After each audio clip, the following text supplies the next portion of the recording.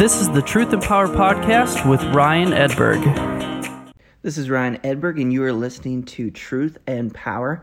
If you guys want to check out all of our upcoming events, go to kingdomyouthconference.com. You can always see all of the events that we've got in different cities. We do about 14 of them every single year.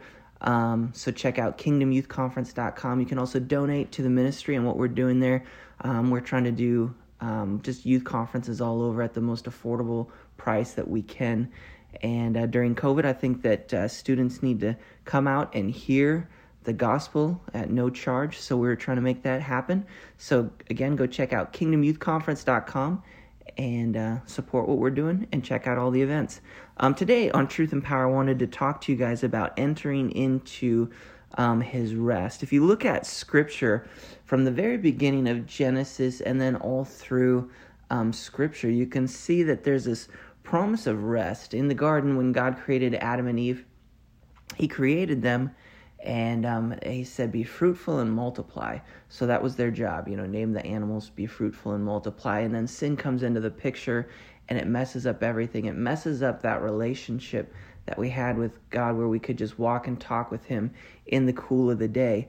And so you see that in Genesis 2, starting in 1, it says, the heavens and the earth and all of the host of them were finished, and on the seventh day God ended his work which he had done, and he had rested on the seventh day from all his works which he had done. Then God blessed the seventh day and sanctified it, because in it he had rested from all his works which he created and had made. So you see here that God has created everything in 6 days, and then he rested. And this is really just a parallel of showing what we should do as well. He didn't rest because he was tired. He rested because it was finished, right? So anytime you see that something is finished, you see this spot of you can rest. Why? Because it's all done. You can be in the spot where you get worked up in life, you get anxiety, you get fear. And why is that? Because you don't think that it's all finished yet. It's not done. Now, look at this in John 15 really quick. It says that John 15, 5 through 8, it says, I am the vine and you are the branches. He who abides in me and I in him bears much fruit. So I just want you to see that for a little bit. Sometimes in the Christian language, we say you're supposed to ask Jesus to come into your life.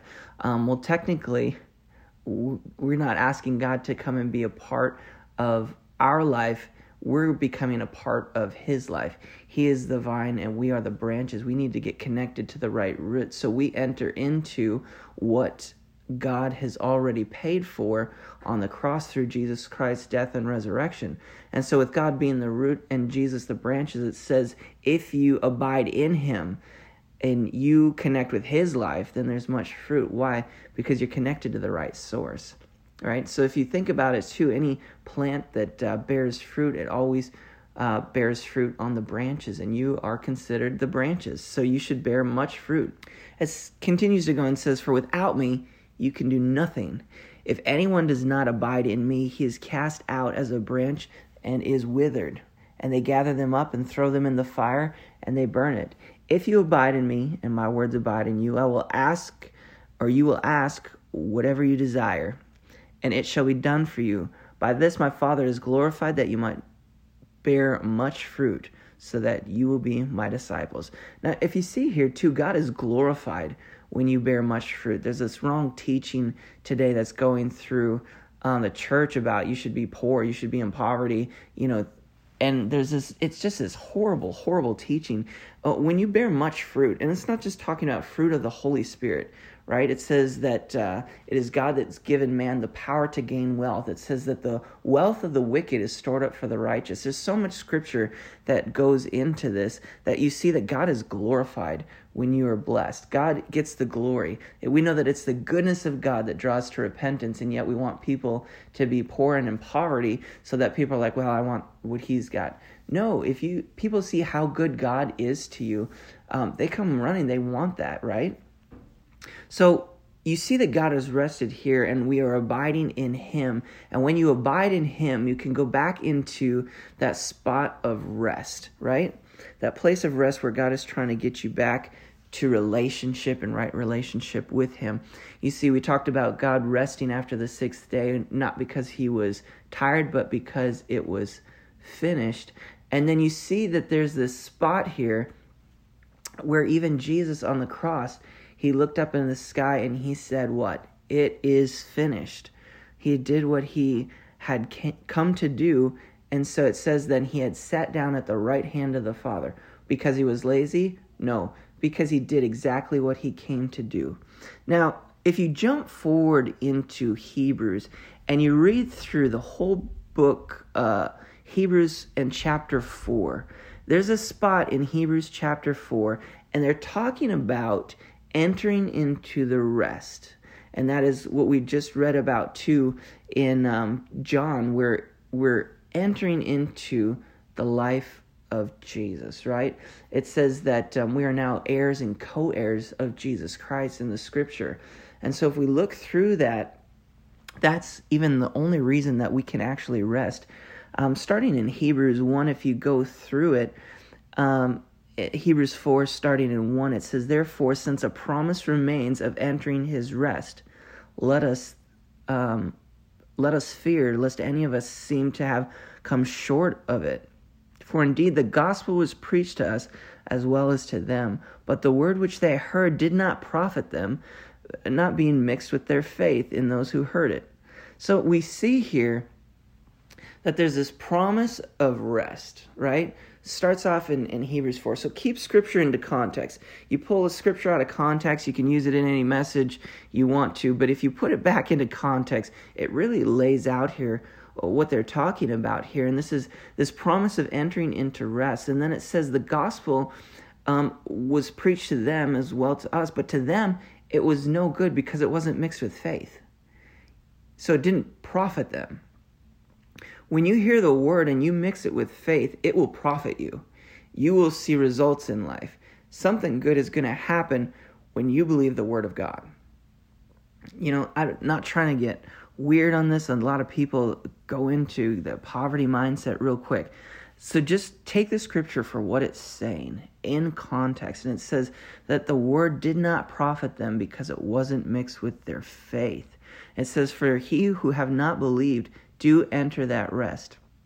As he has said, I swore in my wrath that they shall not enter my rest, although the works were finished from the foundation of the world. For he has spoken on a certain place on the seventh day in this way. God rested on the seventh day from all of his works, again in this place. They shall not enter my rest." He's talking about the Israelites here, and because they wouldn't go into the promised land and all that. And you kind of keep going through this, and it's talking about if you will hear my voice and do not harden your hearts. It's talking about believing the word that is heard. So why did God rest? Because it was finished. Why did Jesus sit down at the right hand of the Father? Because it was finished. How can we enter into the place of rest when we know that it is finished? So when you hear the word and you hear the promises of God in the word that says things like, "By my stripes you are healed," when you get a sickness on you, you shouldn't have to fear or worry because you know that by his stripes you are healed and it is finished. Now the problem happens is when in the natural we feel sick, we feel we have a disease, we get a bad report from the doctor, and I'm not trying to belittle that stuff and say it's not real, but I'm saying that the word of God is more real and the promises of God are more real than anything this natural earth has to offer. Now, sometimes it doesn't manifest in the way that we want it to. Why? So many different reasons. The enemy comes to steal, kill, and destroy. We live in a fallen world. All these things come into place, and it talks about our faith, right? And your faith is a substance, which means an actual physical matter or material out of Hebrews 11:1. And if you start to read through that, and faith is the evidence of things unseen. So you realize that your faith is an actual substance that's building behind the scene until so it manifests. It sometimes even says, lay hands on the sick and they will recover. We're expecting an immediate result all the time instead of believing the word of God for what the word of God says. And so we keep going through Hebrews 4, and it's talking about if you go into Hebrews 4 and starting in 11, it says, "Let us therefore be diligent to enter into that rest." What does that mean? Let us stay on top of it to enter into the promises of God, or we can be at peace to know that He has paid it all, right? That my God shall supply all of our needs according to His riches and glory. The world says that. So when you feel like you don't have enough to make ends meet, you go back to the scripture and enter into that rest, into the place of peace, knowing that He's paid it all. So it says, "For the word of God is living and powerful, sharper than any two-edged sword, piercing even to the division of the soul and spirit." Now, why is this so important? Because your soul and spirit is what is warring in your life.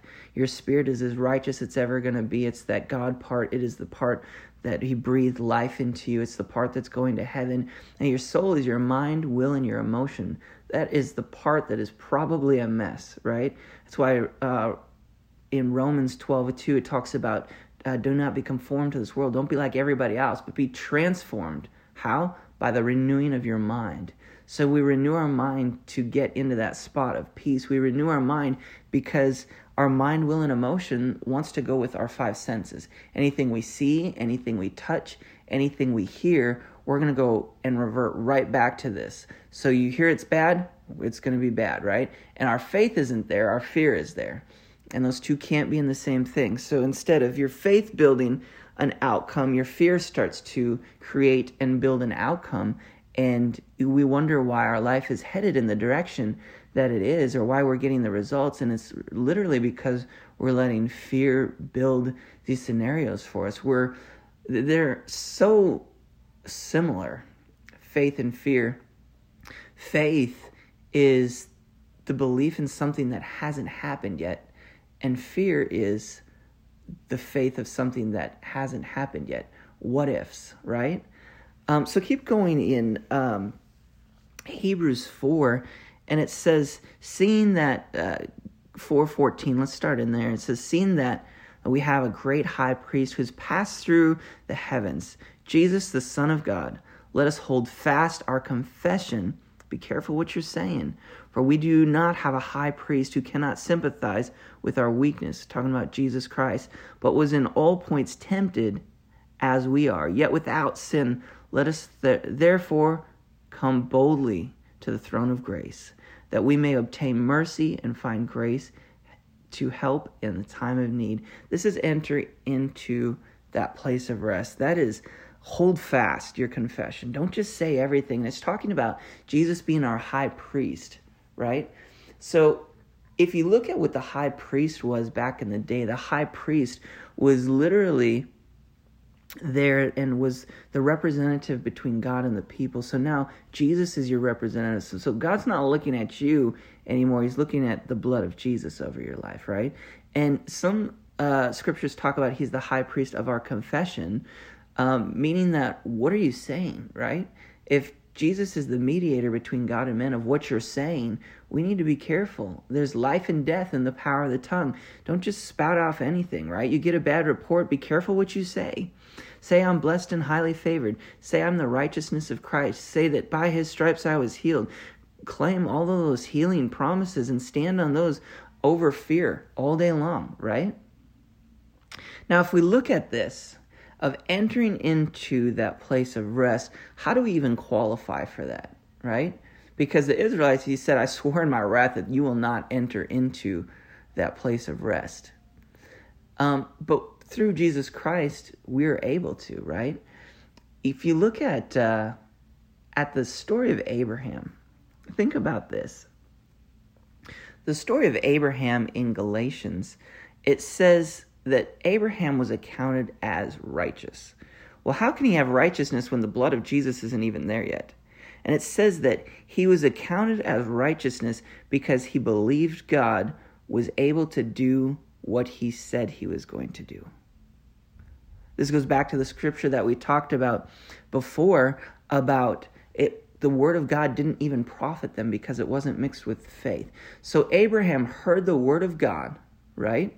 He heard the promise of God, And that was it. He believed it. Now, if you think about this, how are you able to believe something like Abraham did? You might be sitting there saying, well, I believe God, right? I believe God. No, think about Abraham, who's 100 years old, and his wife is 100 years old, right? And they're having this baby. They're about that age, right? So they're having this baby, the promise of God. They can't even have this baby because their bodies are considered dead at that age. And yet God gives them a promise that you'll be the father of many nations. And so he believes God. So much so, you say, well, what about, Hagar? What about Ishmael? Is that faith? No, it says that he even grew faith and didn't waver. God didn't just look at his mistakes and define him by his mistakes. God looked at him and defined him by his faith, right? So when God asked Abraham to sacrifice Isaac, this is his son that was a miracle child that wasn't supposed to happen, like it's ever going to happen again. And it says that Abraham believed God, that he was even able to raise Isaac from the dead. So Abraham, if you're reading the story of Abraham, it says that he went and God told him to sacrifice his only son. And it says, and early the next morning, he got up right away, right? And went to do that. Why? Because God said it and he believed God. He put that above anything else. So I'm telling you, how can you enter into that promise is when you believe God. How can you consider yourself righteous is when you believe the Word of God. Now, I don't know if you don't consider the Bible the Word of God or not, but I do. And so when I hear a promise in Scripture or in Bible, it holds a little bit more weight to me than just a good book. I believe that's the Word of God. And so if I hear that promise, then I'm going to believe that promise no matter what I see, no matter what I hear, no matter what I feel, no matter what's going on. I'm going to choose to believe the promise of God that is in Scripture over what I see. And if I need to do that if I can do that and I can mix it with my faith, I have a promise then to enter into his rest, to enter into that place of knowing that it's all done, to enter into. And as soon as you start to get fear, you start to get anxiety, then you need to understand and realize that you have that because you don't believe it's all finished. You don't believe it's all done, so you cannot be in a place of rest because you think that there's something more that you have to do to get God to do something. And that's going back to the law, right? We don't have to do to try to get God to do something that he did 2,000 years ago. We have to believe. We have to attach our faith to it. Now, we can't even attach our faith for 5 minutes, let alone 10 minutes, let alone a week, a month, or a year, right? How long could you stand on the promise of God before you've seen it manifest? Well, I'm believing God for healing, but I'm not healed today. And I started, yesterday, well, I don't know if I can believe this anymore. No, I'm willing to stand on the Word of God to the deathbed, right? Because it's the Word of God.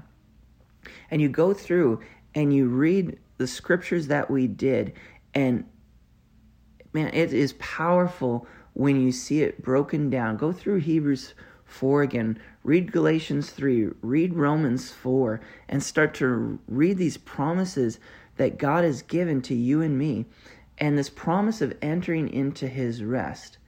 But here's the problem. It's going to take work. And a lot of scriptures even say it's a labor of rest. Why? Because it's not easy to enter into rest. It's not easy to go take the promised land. Why? Because there's giants in the land. How's it not easy to enter into the rest? Why? Because we live in a fallen world with the devil roaring like a lion, and we're here and we need to renew our mind daily to the scripture so that the scripture becomes our greater reality. If the doctor's report is your greater reality, then you need to get into the word more. If your finances and your checkbook is your greater reality, you need to get into the word more. I'm not talking about living foolish. I'm not talking about fake it till you make it. I'm not talking about just to ignore things. I'm talking about making the word of God come alive in your life and be the greatest reality in your life so that you have that promise to enter into his rest. So I want to thank you guys today, and I want to challenge you to spend time with your Creator, spend time with your Maker, and enter into that place of rest. Again, if you love what we're doing, go check out kingdomyouthconference.com. Go check out all of the events that we've got coming up these years, and if you want to donate and partner with the ministry, you can do that on there as well. Again, that's kingdomyouthconference.com. Again, this is Ryan Edberg, and you are listening to Truth and Power. To keep up with everything Ryan has going on, go to kingdomyouthconference.com or follow him at facebook.com/Ryan Edberg Music.